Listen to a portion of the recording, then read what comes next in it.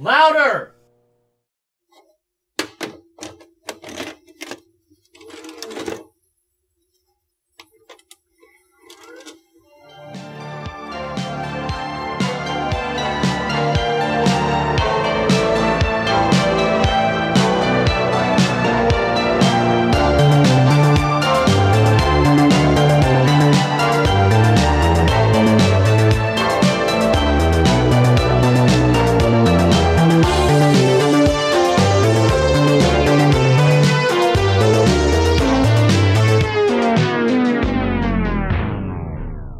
Greetings, you're listening to Lights, Camera, and Exploitation. This is Norman Cabrera, special effects makeup for Scarecrows. Scarecrows was the first movie I did when I was still living in Florida before moving to Los Angeles to work in effects out here. This is probably 35 years ago. It's my first movie, and it was really great, fantastic working on this film with no movie experience up to the point that I started working on it. And what can I say? It was a blast. It was my first movie, and it was good times shooting it in the swamps of Florida. The DP went on to do a bunch of movies for Sam Raimi. A lot of people who worked on the film actually went on to have bigger film careers after that. And I'm grateful that this was one that started me off as well. So hope you enjoy the podcast. And what's up, everybody, and welcome to Lights, Camera, Exploitation, your guide to exploitive cinema. This is the pod boss, TJ Bowser, and joining me as always is your doppelganger, Kangabanger from down under, Mr. Brody Kane. Howdy, howdy, motherfuckers! And the second man on the grassy knoll, Mr. Slick Nick. Yo, y'all. Today we have a doozy of an episode, but first, it's time for your slice of life. Brody, how goes it? Like I say every week, Mr. Bowser, it all goes well down in my neck of the woods. Wasted a fair bit of money on that Black Friday sale there the other week. Yeah, absolutely. So even though I only bought 2 films, which I talked about on our bonus episode, I happened to treat myself to a film called The Last Gasp from Vinegar Syndrome. Now, I'd been contemplating about buying this one for a while now, but as soon as I saw Robert Patrick, the T-1000 in it, I fucking had to have it. The premise of it sounds amazing. And the trailer looks fantastic. So, yeah, definitely bought that one. What did I watch this week? I went to the theaters and saw Dune. Woo! Fucking fantastic film from Denis Villeneuve. I mean, that man can do no wrong. Quite the cinematic experience that he brings to the table upon each viewing of his films. Yeah, fantastic fucking film. And that's only part 1, so I'm looking forward to part 2. I can see TJ's busting to say something. You going to say something there, Mr. Bowser? Yeah, it's fucking great, isn't it? I'm just so happy that we can talk about it now. So fucking good. Yeah, absolutely. What else? I would actually just like to thank Norman Cabrera for taking the time to actually get around us lads, and thanks for the fantastic intro for this. We are forever in your debt, mate, and much appreciated. Absolutely. It's fucking rad to have somebody of his caliber do an intro for us. It's an honor. Yeah, of course. Thank you, man. Nick? But other than that, yeah, Nick, how you been, mate? Not too bad.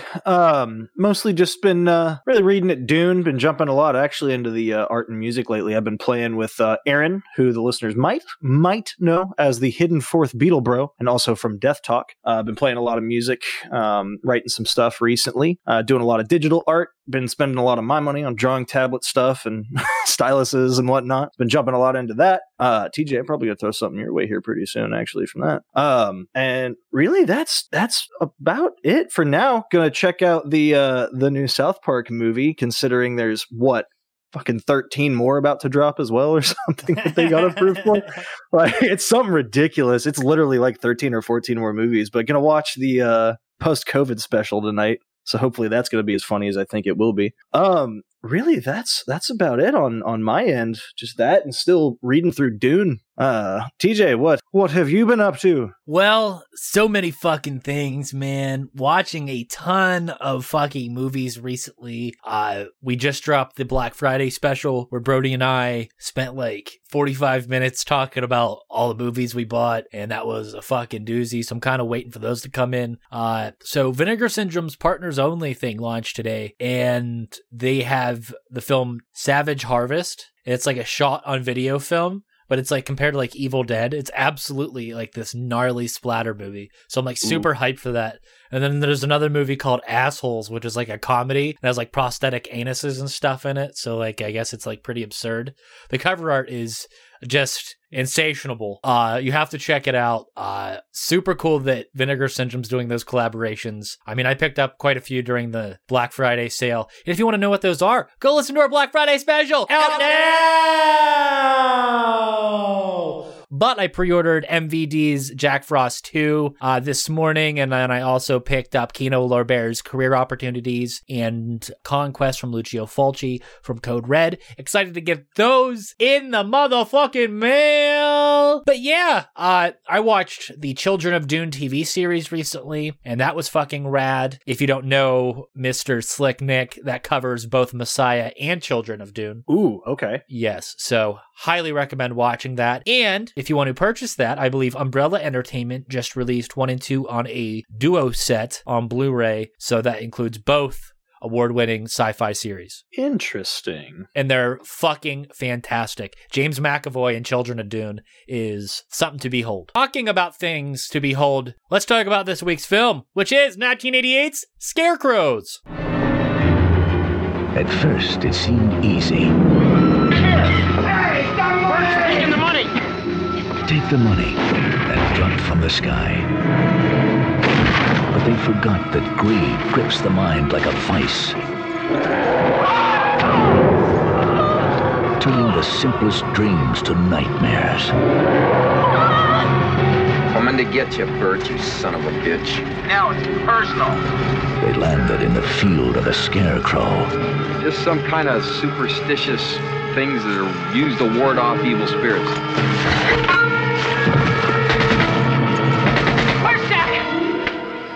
Fired at this thing, and it just kept coming.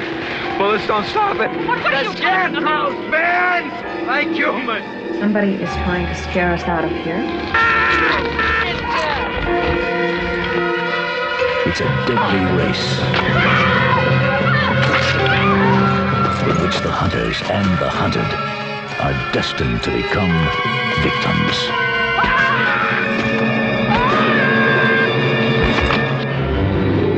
Beware of a scarecrow.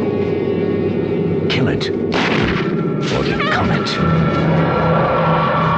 Scarecrows, the stuff nightmares are made of. And that is from director William Wesley, who also directed Route 666 from 2001. Writers William Wesley, Richard Jeffries, and Larry Stamper. Cinematographer Peter Deming, who also did Evil Dead in 1987, Lost Highway in 1997, Mulholland Drive in 2001, and Twin Peaks in 2017. So clearly Lynch is a fan of him. Yes. Music by Terry Plumeri, who also did Body Chemistry in 1990, Night Hunter in 1996, Night Club in 2001, and Cowboy Zombies in 2013. Special effects by J.B. Jones, who did Caddyshack in 1980, Shoot to Kill in 1988, Cape Fear in 1991, and The Crow in 1994. Producers Ted Vernon, William Wesley, and Cammie Winnikoff. Assistant director Barry H. Walden, who would later produce Pearl Harbor in 2001, Kangaroo Jack in 2003, National Treasure Book of Secrets in 2007, and Venom Let There Be Carnage in 2021. Special makeup effects artist Norman Cabrera, the man of the hour, who worked on such films as Harry and the Hendersons in 1987, Planet of the Apes in 2001, Star Trek Beyond in 2016, and most recently, Ghostbusters Afterlife in 2021. Budget, $425,000! Starring Ted Vernon as Corbin, who also starred in Hammerhead Jones in 1986, Silent Hunter in 1995, and Bikini Swamp Girl Massacre in 2014, the great hit that is. Michael David Sims as Curry, who starred in Masterminds in 1997, X2, X-Men United in 2003, and Santa's Sleigh in 2005, with Bill Goldberg. Richard Vidon as Jack, who starred in Hard Rock Zombies in 1985, Terminator 2, Judgment Day in 1991, and Demon Mind in 2017. Christina Sandburn as Roxanne! Victoria Christian as Kelly, who starred in Law & Order in 1991, a TV series. Alan Naomi in 1992, and Buds for Life in 2004. David Campbell as Al. You can call me Al. Who starred in Killer Workout in 1987, Deadly Prey in 1987, and Deadliest Prey in 2013, and that is a sequel. BJ Turner as Bert, who starred in Sam's Son in 1984, Alien Private Eye in 1989, and Night Angel in 1990. Dax Vernon as Dax the dog. My boy. I love that we have dogs credited. I know. We have to keep doing it. Nick? After a band of ex-military criminals pulls off a multi-million-dollar heist, they hop aboard a plane headed for Mexico. But when one of their own betrays them, they suddenly find themselves on the ground and on the run through a field of scarecrows near an abandoned farmhouse. As night sets in, the real nightmare begins. The men discover that there's a reason the farmhouse is empty, and now those who thought they were the hunters are being hunted by an unimaginable and malevolent force. Fucking A. Well done, well said. Awards! Fansporto in 1989. Best Film William Wesley nominee. So it also premiered at the Cannes Film Festival, and they had dudes running around in scarecrow masks to promote it. I do believe... Did it perform there, or was it going to perform there? No, it actually played there. Fuck. Yeah. Why are we not talking about that? I wonder if it was after the bit, because there's another theatrical release bit that I have in the notes as it was during one of the attempts to release this film, because there's multiple versions that were trying to be shopped, and again, this was like nightmare hell. But we'll get into that. Boys, let's get physical.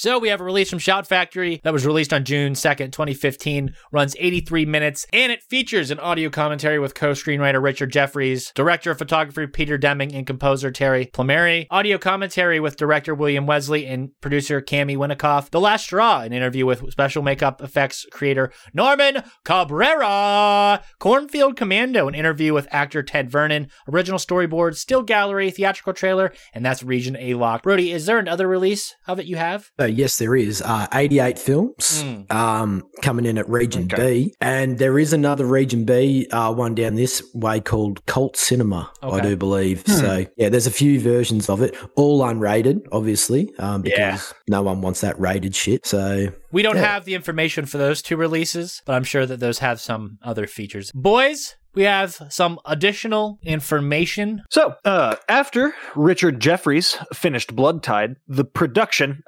which was terrible and almost caused him to entirely quit the film industry, when he got back from set, he was so mad, he wrote another script called The Vagrant. He saw an ad in a local paper asking for screenplays, and he submitted that one.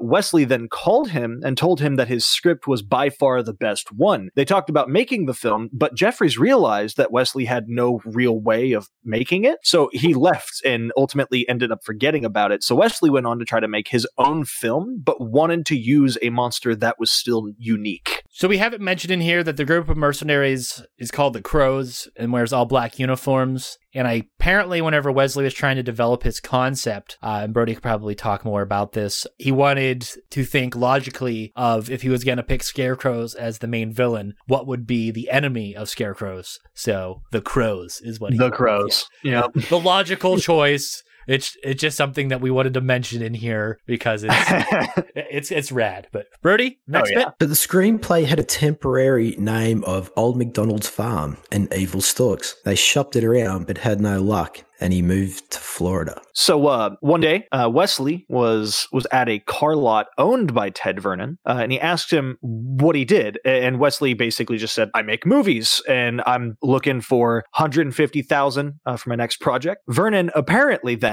swung around, opened a safe which was behind him filled with guns and stacks of cash. He then proceeded to offer to fund the film as long as he could get a role, and so could his beloved dog, Dax. Wesley then proceeded to call back Jefferies. So this guy's moving to Florida, then meets Ted Vernon, who then gives him money, but only if he can include him in the Scarecrow movie and his dog. Then he calls the guy back, but it gets better.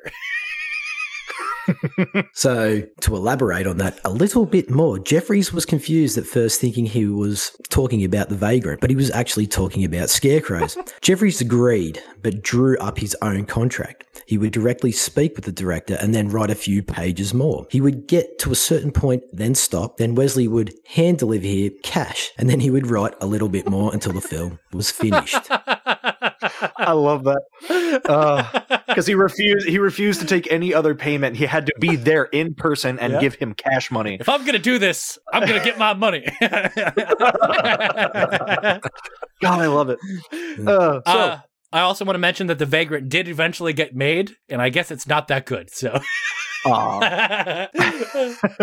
So, on one of these trips, while Wesley was in Florida looking for someone to do the effects, he ended up stopping at a comic book store called Sunshine Comics. Ended up asking the clerk if he knew anyone that did makeup, to which the clerk suggested a regular at the store, one Mr. Norman Cabrera. Wesley was shocked to find out that he was only an 18-year-old kid, but did change his mind and end up hiring him after he ended up seeing some of his work. Yeah, that guy lived his life very much like Rick Baker did and just kind of sunk it completely into monster making, and it paid off. And so I did, this is part of it as well. I'll just do this one really quick just because I did actually find mention in this so Brian Albright, film reviewer, does just this big book that I've actually seen before. I've read some of it. It's actually really, really good if you're ever looking for just some cult classics. This. Yeah, Brian Albright has this book called Regional Horror Films from 1958 to 1990, and due to this being shot in Florida, ends up referring to it as one of the last great Florida horror films. Ah, okay. And so the only other parts that I could find that were actually not filmed in Davies was the exterior shots of the plane taking off and landing, which were actually filmed 6 weeks later in Mexico, which, DJ, as you pointed out, is why it's very obviously taken during the daytime, even though it's the middle of the night throughout the movie. We need some insert shots here. Oh, yeah. It's a shame we're not a visual medium sometimes. So during the production of the film, Wesley got crazy sick on set from all the mosquitoes and had symptoms of malaria. In between takes, he would walk off set and puke to the side. Jesus. Didn't he? He ended up going to the hospital too. Yep, and they had to call in locals to spray the area for mosquitoes because it was starting to become a real problem. Yeah. And it still didn't take care of the problem completely. So nope, it's a Florida swamp, man. Yep. So all of the guns in the film, actually, speaking of topical, were made of balsa wood and painted black. So they'd hired a guy. They were able to get together enough money to hire a guy to come on for one day so they could film all the scenes where they fire guns, because he actually was able to bring in prop guns that actually fired. But they only had him for one day. Yes. This is the 80s, you know, when CGI didn't exist. Okay, that's enough commentary. Brody? So in an interview with Scream Factory, actor and producer Ted Vernon talks about the film itself. Scarecrows came about because Bill Wesley and I talked. He was my photographer for the Auto Trader. He had this script and I said, okay, let's make this movie. I was an executive producer. I got that credit and I was a star of the film. And my dog Dax was also a star in the film, to which I miss him a lot. I would have to say that filming that film was an interesting experience for me in my life. So I ran my car business, ran it all day, and then worked all night for whatever time for the 4 weeks that we did this. So I worked all day, all night, and got about 2 hours sleep a night. It was interesting, but I loved it. Get behind it. So, Vernon also continues to talk about acting in the film. Physicality is me. Wait, what? That's correct. Physicality is me. He's basically describing himself. So Vernon goes on to talk about acting in the film. Physicality is me. It wasn't a challenge because it's what I do. I'm always cast as the tough guy because I am. It wasn't much of a challenge. It was fun. It was exciting. And, you know, with acting, you really play yourself, but you're changing it a little bit. Corbin is a rough guy with a heart. He's kind of the muscle in the movie, but with a heart to then sacrifice himself to save the girl. Yeah, sure. Pretty much. I really liked how, like, at the start of it, they went from, oh, he's going to go psycho off on his own, to he's the one sacrificing himself to save the girl at the end. Yeah. Now, this is fucking interesting. Working with William Wesley, the director, was an interesting experience because he's really a bright guy and he knows what he wants from people. You know, he lucky I didn't wring his freaking neck. We came that close a couple of times and I said, pack it up. I don't need this shit. I'll write off the money. I had a couple of meetings with him like that, but he got the movie done. He's done other films since. So, yeah, God bless him. Yeah, I think part of that was because he was inexperienced as an actor. Wesley made sure he didn't have that many lines, and he got really upset that he didn't have enough lines. And Wesley really was a first-time director too, so yeah. Wesley actually said to him, he's like, "You're more the strong, silent type," which I think that's what really pissed him off. Yeah, I can see that. His first role, and he's being typecasted already. So he goes on to talk about the film's reputation. He says, I'm still proud that I did the movie. I starred in a horror film that's still remembered from the 80s, and it's great stuff. I have people contacting me all the time, and I'm getting work all around the world because of that movie. Scarecrows was the first film that I starred in, and it's a film that's remembered as a cult favorite, so I'm honored by that. And we also have him talking about working with Mr. Norman Cabrera himself. So working with Norman was great. He was just out of high school and he came in and worked those wonderful scarecrows. The kid's a genius. He's not a kid anymore, but then he was, and it was great working with him. So Norman himself, in an interview with Scream Factory, I believe it's the one from the release, talking about the film itself, he says it was very much like a student film kind of vibe to which we were all learning. There were no quote unquote professionals on the film. It was very much a grassroots guerrilla filmmaking thing. Scarecrows was my very first movie. I had no real professional experience when I did the film. I was 18 years old. We were all kids. It was almost like doing a Super 8 movie with a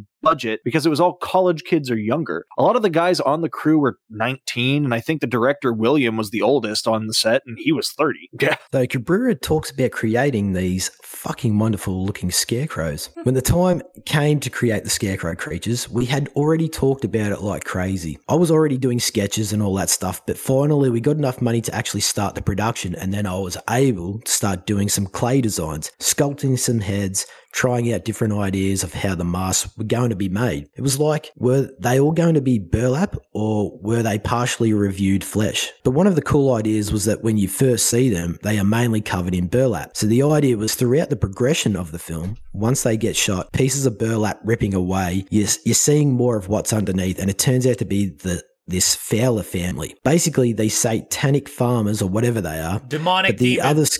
That was the best.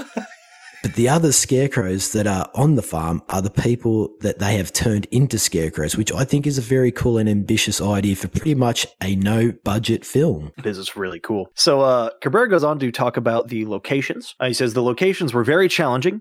We shot in Davie, Florida. It's right near the Everglades. In fact, it's right on the border of this place called Alligator Alley. It was a swamp. I mean, we were literally filming in a swamp, and it was just crawling with mosquitoes, like we mentioned earlier. People were getting sick from getting bitten by the mosquitoes, and we were shooting all night. Then they found this really cool abandoned farmhouse, which was straight out of Evil Dead, and it was a real place. That's the vibe he wanted. Something dilapidated, a shack kind of thing, and they found this 2-level little whitewashed shack that was completely falling apart and really not safe at all. It was going to be torn down, but they brought some guys in and reinforced the beams of the place so that we could shoot inside. It apparently only cost them around $250 a month to shoot in it, but like previously mentioned, in order to shoot in it, they had to do all that work first, and I believe by the time that they actually got to the point where they were able to start filming, the budget was gone.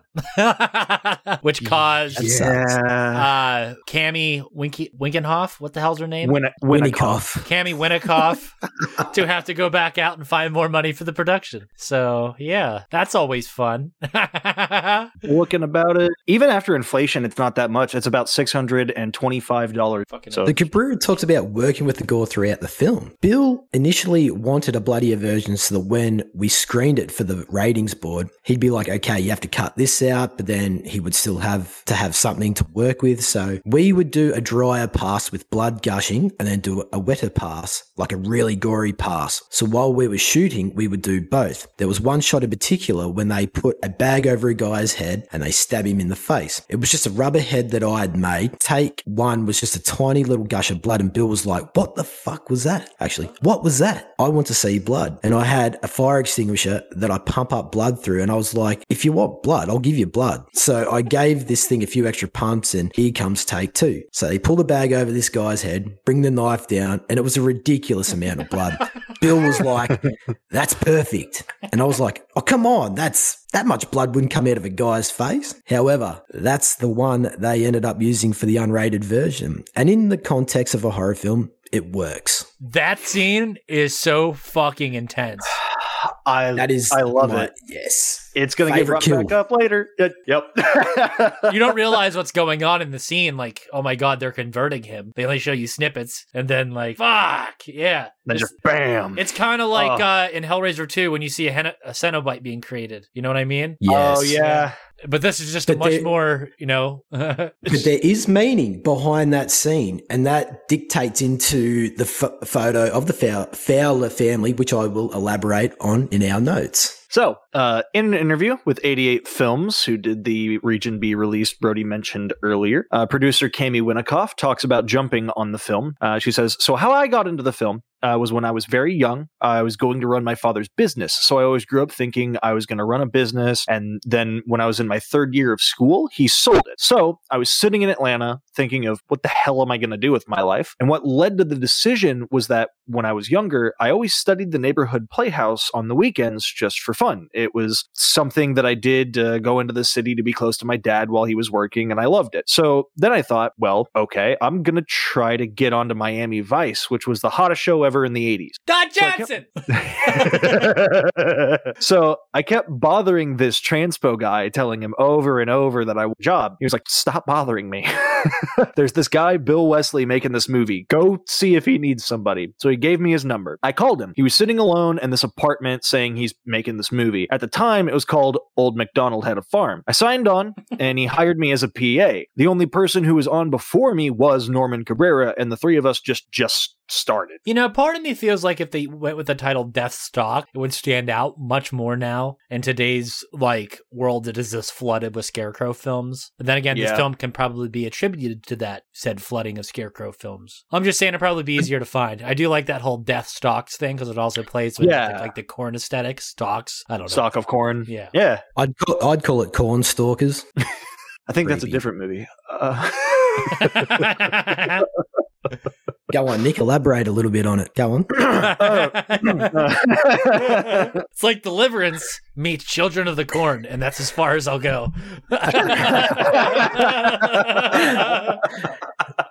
Yep, you could pitch that to me. I'd give you money for it. I got so Winikoff. $20. Where are we? So we have Winikoff. Talking about the film's budget. There we go. The budget of the film. So the movie was originally budgeted at $150,000 dues, and it wound up costing $400,000 dues. So we ended up bringing in new investors. We were all very young, and we didn't really know what we were doing at the time. I guess we were very lucky. We had a lot of people on the film that had talent, and so we were able to really negotiate great deals for the money. So, Winikoff goes on to tell the story of production designer Gary Roberts. She says, so there's a great story about Gary Roberts. We had a shot and Peter was ripping his hair out because there was a light in the shot and we couldn't figure out how we were going to get this light out of the shot. I really don't know if I should be saying this on camera, but Gary went out with his pistol, shot the light out, turns around and goes, okay, roll sound. Fucking cowboy, I like it. So Winikoff talks about the wrong flight home. So we finished the film, we were completely exhausted, and I had booked a flight home through Ted Vernon's agent. I had said that I wanted to go non-stop. I don't care about anything else, just get me back to LA.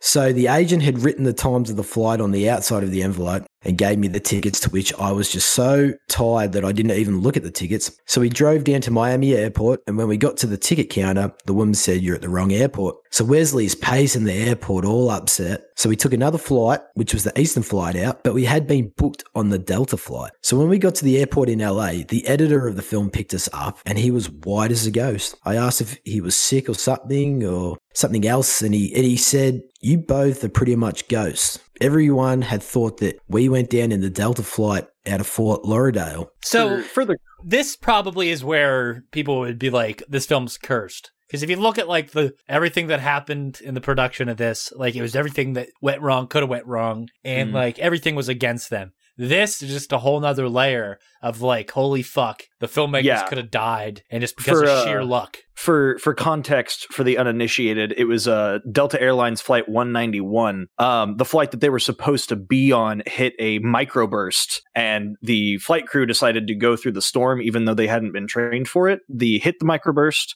The plane went down. And it killed most of everybody on board. I think there were about 26 survivors, but the section that they were to be seated in had 0. So, like, they were not going to make it if they had actually made the right flight. They made a movie on it.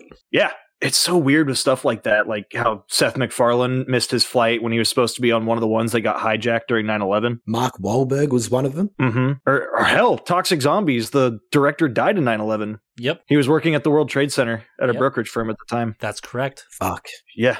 You want to talk about the film premiere, Nick? Oh, yeah, sure. So upon release, the film premiered in Des Moines, Iowa for precisely a 1-week run, simply so that the creators could tell video distributors at the time that the film had had a theatrical release to increase the sales. Hey, yeah. So that kind of plays into the last bit here. So once they finally did tell the video distributors about that theatrical release, they then were picked up. But shortly after they were picked up, the film company that picked them up went bankrupt. It was then shelved for 3 years before being released in 1988 on VHS, and it was heavily marketed with Norman's name credited for effects because by then he already did Fright Night 2 and Harry and the Hendersons and stuff like that. It ended up making over $3 million from home media sales, though, and they offered both a rated and unrated version of the film. So it might not at first been the hit or the cult success, but once that baby saw VHS, she took off. It got there, man. Yes, it did. Yeah, it did. So, boys, let's talk about it!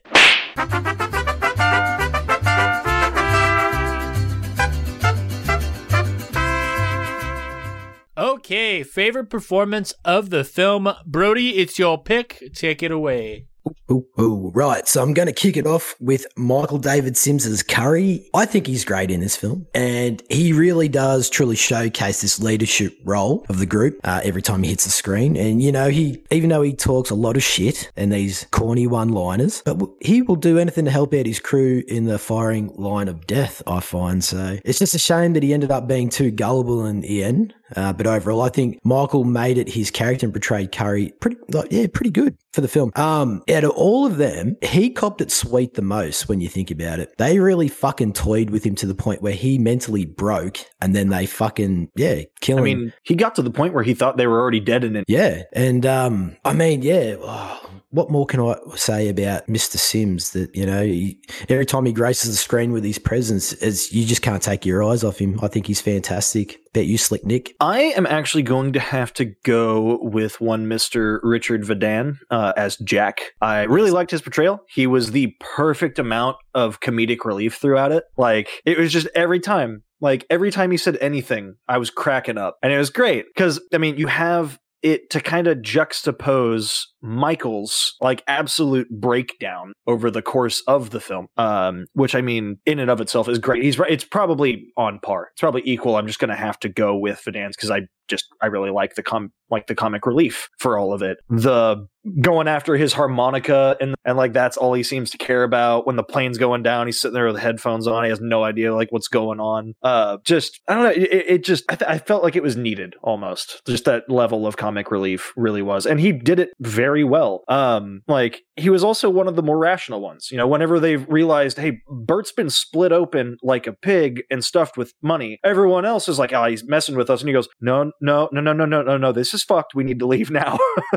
So like, even though he's the comic relief, he's still the smart one. It's kind of like Marty from Cabin in the Woods a little bit. So like, I guess that might go into impact and takeaways a bit, but yeah, I guess that's mine. TJ, what did you think? Who was yours? So I'm going to go with what both of you guys said, and said what's more interesting is the dynamic that the Jack and Curry characters share and the friendship that plays off on screen, especially once Jack gets killed, and the way that we see the Curry character change after that, because he really starts to panic once Jack dies, and then they start haunting him with his voice. So I think that dynamic's probably the most entertaining, and that performance between the both of them is really cool, because then you see it come full circle when Jack returns as the goggle scarecrow. Which is so cool. Which is very badass. Cool. He almost looks like a Cenobite. He does. Yeah. Oh man, the effect for that is so awesome. yeah, it's pretty fucking rad. But honorable mention has to go to Ted Vernon, just because at the end he really brings his A game, and it's really believable. That whole like action sequence where he's like, okay, I just got fucked up by this scarecrow zombie, but I can't let the plane go down and let him kill this girl. So you really see him really kind of act his ass off in that one sequence and really make it believable. So honorable mention to Ted for that one scene. Oh yeah. Okay, so favorite set piece. We have to go with the house. Absolutely. There's really only one. I mean, the fields. I suppose, yeah. We got the fields, the plane, and the house. The plane's pretty shit. Yeah. Pretty much just the fields and the house. No, I mean the plane is it's a metal corridor. Yeah, there's nothing in it. Yeah, because it is a cargo plane that they stole out of Camp Pendleton. Think it'd have equipment in it. You know what I like about the house? Each room has its own fucking story. You know, like especially when we cut from one room, you know, featuring a photograph of the Fowler family to a room of black cabin in the woods magic. Yeah. Hey, you talked about the picture on the wall. What's the importance of that? That will lead into my favorite kill. I will talk about that. But obviously that's the Fowler family, the zombies that we see throughout the film. That's favorite set piece definitely has to go to like the Evil Dead-esque shack that we see to the Fowler family. Yeah. Oh yeah. It's definitely fucking rad as hell. And like knowing that it was dilapidated and they had to fix it up just to shoot on it just makes it even cooler, because it is in fact a shithole, and they probably had to do bare minimum production design because of it. So. Pretty much. Oh, yeah. It's like Cabrera said, they got lucky with the location. Yeah. Extremely lucky with it. And I would agree. It's a perfect style for the film. Just works. I can see it. I mean, scouting locations come across that I can just see it. Yes, this. We're going to use this. I can't see how they wouldn't.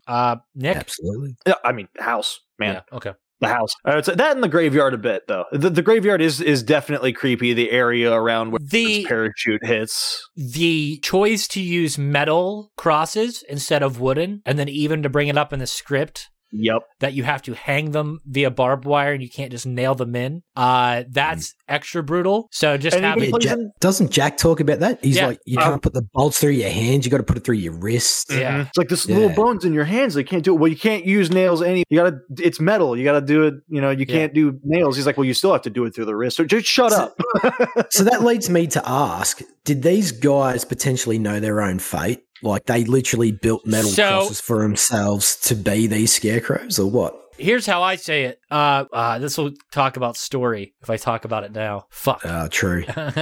No, we'll talk about it later. We'll talk about it later. Yeah, we'll get to it. Okay. Favorite scene and shot, Brody? No. I mean, fuck, man. I love this film obviously so much. I think the scene where Bert comes back to life, well, as a lifeless corpse, and, you know, he displays his supernatural strength and, you know, he's filled with straw and money. That whole entire scene is fucking brilliant, brutal stuff. And, you know, every body horror fan's wet dream, but it's the creativity that's behind that scene that really drives it home for me. You know, especially after they dismember the body into pieces. Curry slowly slices the corpse open even more, just to dry out the money covered in blood. You know, the sound design for that scene, fucking outstanding. Made me cringe, I will admit. You know, but it just leaves us with a variety of questions, you know. But what I like about it the most, it really leaves it up to us to conjure our own thoughts about the supernatural force that surrounds this place. It's fucking brutal, fantastic scene. Yeah, I mean, and it's the first real bit of action that we get into the entire film. I think it's like 40 minutes in, and that's when shit just turns south real quick. So, yeah. So my favorite scene is the ending scene. Like, shot, I guess, is when you see everything turn off. It kind of tells you that the story's over, and they use those elements. And I think that's kind of cool, because whenever I wrote my own story with Brody, we also ended it in a very similar fashion, where we do exterior shots of our entire setting and then zoom out in that way and to show everything's gone now. I think using that as an element in the story and in filmmaking is super cool, and I love how they use it here. Scene I mentioned earlier, wherever Ted Vernon does the whole thing in the back of the plane to save the day, just super cool action film thing. Yeah, I dig it. Nick? I am super. I'm gonna have to go with Curry's breakdown after he's left behind, or he stays behind. He forces everyone else out. I am gonna have to go with that, probably from start to finish. From from Jack returning to chasing him into the back, to Bert's head in the fridge talking to him, to just all of it crescendoing to him going into the little black magic room, and then just absolutely panicking, the body grabbing his leg, Yes. and causing him to panic and empty his whole magazine into it, and then turn around, get, Cenobite Jack is out there, to opening the door and then just into his death. It's not my favorite death. It is my favorite scene, but it just includes his death. But yeah, I mean, as for shot though, I am gonna have to go with, I can't remember his name right now, but the father, the pilot, the shot of Kelly discovering his body and the pan up of you Super get cool. his feet to, you can now see where the gash ends from when he's been split open. Then it goes up to the reveal and you see the barbed wire all wrapped around his wrists and going across, and one of his eyes is missing and everything. It's just so brutal. To just, then Corbin pulling it. That shot is just so good. I like TJ said, it's very Hellraiser. I love his little scream he does in the plane. He's like, ah! Yeah. And then he like stabs Ted Vern. Ah! Right. It's like a crow. Oh, so good. Speaking of things like that, effect and death, Brody. Oh, all right. Fuck yeah. All right. So I'd have to go with the death of Jack.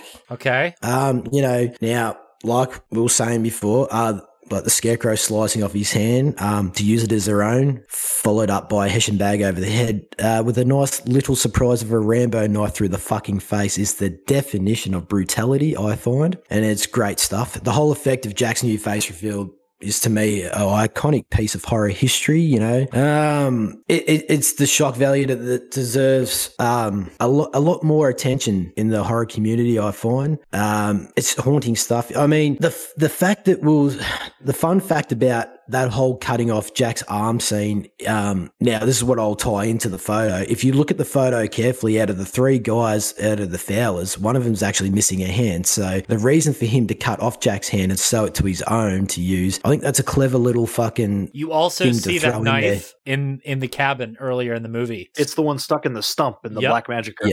Yes, absolutely. So, I mean, there's all these clever little tie-ins that you've just really got to pay attention to. I think it's fantastic. And like being a supernatural film, it doesn't really have to explain every little detail, but it's there, and there's just a sinister force fucking with these group of people. And I think, the reveal of Jack, like Nick was saying before, is fucking fantastic. Yeah, that whole scene. I was gonna say, I have to agree.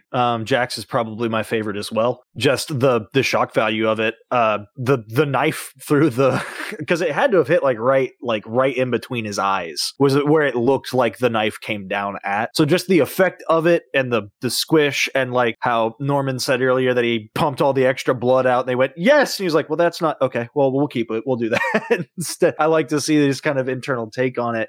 Because another bit of detail, like you said, because I actually didn't notice in the Fowler picture that one of them was missing the hand. I did know that the Scarecrow was missing one because Curry goes off about it whenever he runs back in screaming that Jack's dead. I did not notice that, but I did notice another bit of the detail is when they stab in, and it just like crushes in like the top of his head, as you can kind of see with the bag. That's the part that's covered up by the night vision goggles whenever he reanimates and he comes back. So you've got like the pulled flesh showing all of his teeth and everything, but like the caved in area, they've like replaced it with the night vision goggles, and it's almost like cyberpunky body horror from that, which I just thought was a really cool part. I am gonna have to give an honorable mention to Roxanne's death though, because the hand pull from the pitchfork physically made me recoil in my chair a bit.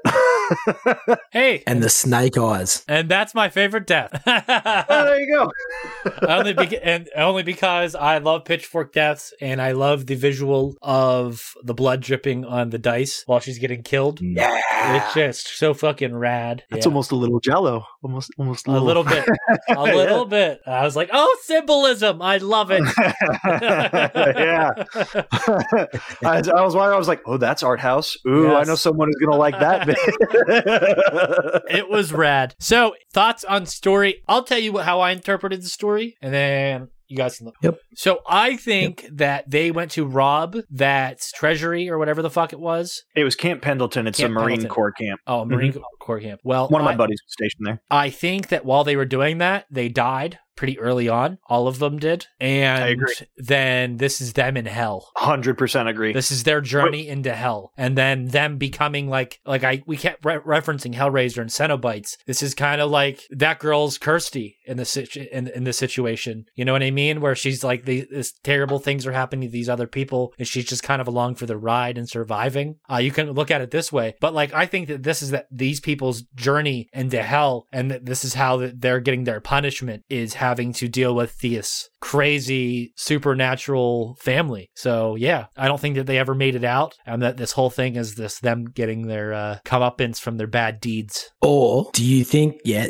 that's an awesome theory, or do you think that fate was going to be like, okay, I'm going to let you rob this? Because when Curry talks about it, he's like, how come we kept firing, they kept falling, and they kept firing, That's what makes me think that they died so early on. Like as soon as that thing happened, like they all just died early on, because then none of that makes sense to them. Like everything, like you mentioned, like you just mentioned, we kept firing and then they kept falling. It would just all seem too easy. Well, if they all fucking died immediately, it all would have seemed easy. Yeah. Or was fate leading them into a fucking I thought about that, them into, but a lot of the stuff that happens once they're there has no logic. So that's what makes me feel like. So like that's why I was like, so maybe this is hell. I can kind of see like an in between a little bit between like what Brody's saying and what you're saying as well. Is it could be they're not quite into hell. The Fowlers are almost like demons bringing them in. Demonic demon. Like I said, it's like they're the Cenobites and this is their journey. And like I said, that girl's just kind of along the ride because she was kidnapped. I mean, then it kind of makes me wonder why they put in the radio call like at the end. At the start, because she survives it all. You know what I mean? Like she goes through hell and gets out on the other side. Because at the radio call, they say they find everyone dead except her. No trace of anyone else. There's just blood, and then there's her and the dog. Yeah. So it's like it's either a transcendent into hell, or it actually did happen. So it sets up for a sequel. Because when you think about it, Curry, Roxy, and Jack become the new 3 scarecrows at that fucking place. Or in addition, they take over the field. Well, yeah. So that sets up for a sequel. In that sense, you just have to keep putting people in that scenario. Yeah, absolutely. They become the new the Fowler families. They or all those scarecrows you see are other folks. They're yeah, because there's more than just the 3 scarecrows. You know what I mean? Well, that's right, and I suppose because you can hear some of them mimicking, like, "Why don't you say something, Bertie, motherfucker," and all that. Yeah. Oh fuck, man, it's like so many ways you can. What if that is like a graveyard for lost souls? So like people who went over, and like this is just where all the bad souls collect. Just a way to look at it as well. You know, like in Beetlejuice, where they have all these different rooms for like the different souls. Like, what if this is like one of those rooms? Yeah, well, because Carrie actually goes like they're meant to warn off evil spirits, but they end up becoming evil spirits. So it's like, well, fuck. So Curry's like actually saying all this shit that could actually lead into like. Well, I think that they realize it. Right. They realize it whenever things stop making sense and logic stops working. Because whenever that dude's walking around and he's already been dead, they're like, okay, this fucking doesn't make sense. And then that's when they start questioning reality, which is why I thought the whole hell route. Nick? Yeah, no, I mean, I'm going to have to agree. I just had a little bit of a rev during this. I didn't realize actually that I had seen Route 666 before, because while we were talking about this and you said because it was setting up for the sequel of there are those new scarecrows to be brought back, I went, I was thinking in my head, I went, I actually saw a movie when I was a kid, I remember on TV. Route 66 is just like this. Of a chain gang where they came back as zombies. Yep. And I was like, and so I went and I looked at it and I went, Route 6, I was like, wait a fuck. But like that's funny. I just had that kind of that was weird. I didn't realize I'd seen the movie before. And the movie's just really fucking hokey. Yeah, I do remember that just from as a kid. I just remember someone getting pulled into a freaking manhole cover by a zombie chain gang member and was just like, wait a minute, I've seen a movie like this before. I just typed it up as we were talking. I'm like, never mind, I've seen this movie. Lou Diamond Phillips. And Lori Petty. And that's right.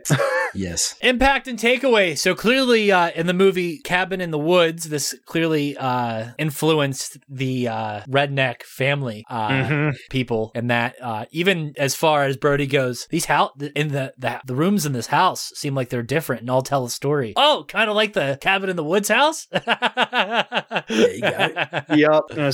And I even made the allusion to Jack being like Marty, the comic relief being technically the smartest one, though Cabin in the Woods played that even up for further laughs because it was the weed that he was smoking counteracted all their dumb horror cliche chemicals they were pumping in. And so if he you was the think only one that about could it, remain smart.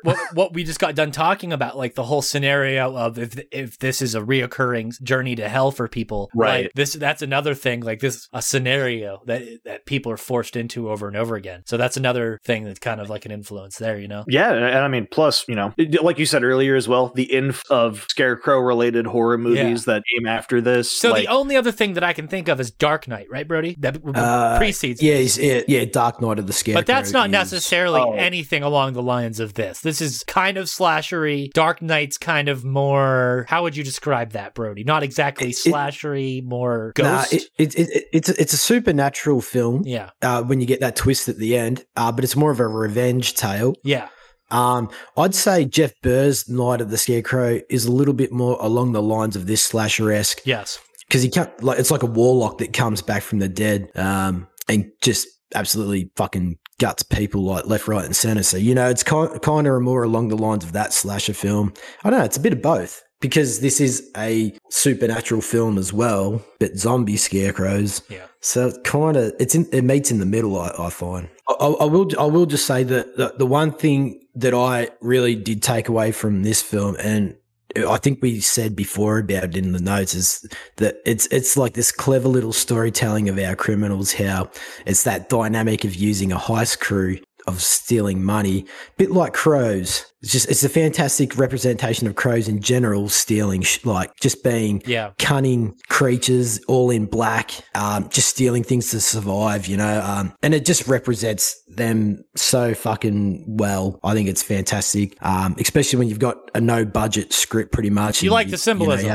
I do. I like the overall tone and symbolism of the film. Speaking of that, you remind me of the tone. The music, sometimes it sounds like it references old timey horror, like not this era, but more like early 60s, maybe even early Hammer films, like early 70s stuff. Like I feel like it references that with its sound tonally. How do you guys feel about that? Absolutely. You got the old violin and the crows gawking, and also a gothic well. feel to it at times because of that. Yeah. The crows and stuff. Almost Edgar Allan Poe-ish. Very Hammer Dracula. There you go. That's a good Very Hammer Dracula. Yeah. Yep, absolutely. Fucking it. I just want a prequel with the Fowler family dealing with the black arts and magic and all that shit. How they came to be these zombies, zombified scarecrows and killing other trespassers on their land. I think that would be a fucking fantastic fun time. Do a fan film. Or if not, I was about to say, it would work as a short film. We get a sequel with Jack, Curry, and Roxy as these new scarecrows. Mr. Cabrera, if you wanted to come back for it. Just so you could do the Jack Scarecrow again. Just putting it out there, mate. Just putting it out there. Yeah, absolutely. I would literally make Jack the lead scarecrow.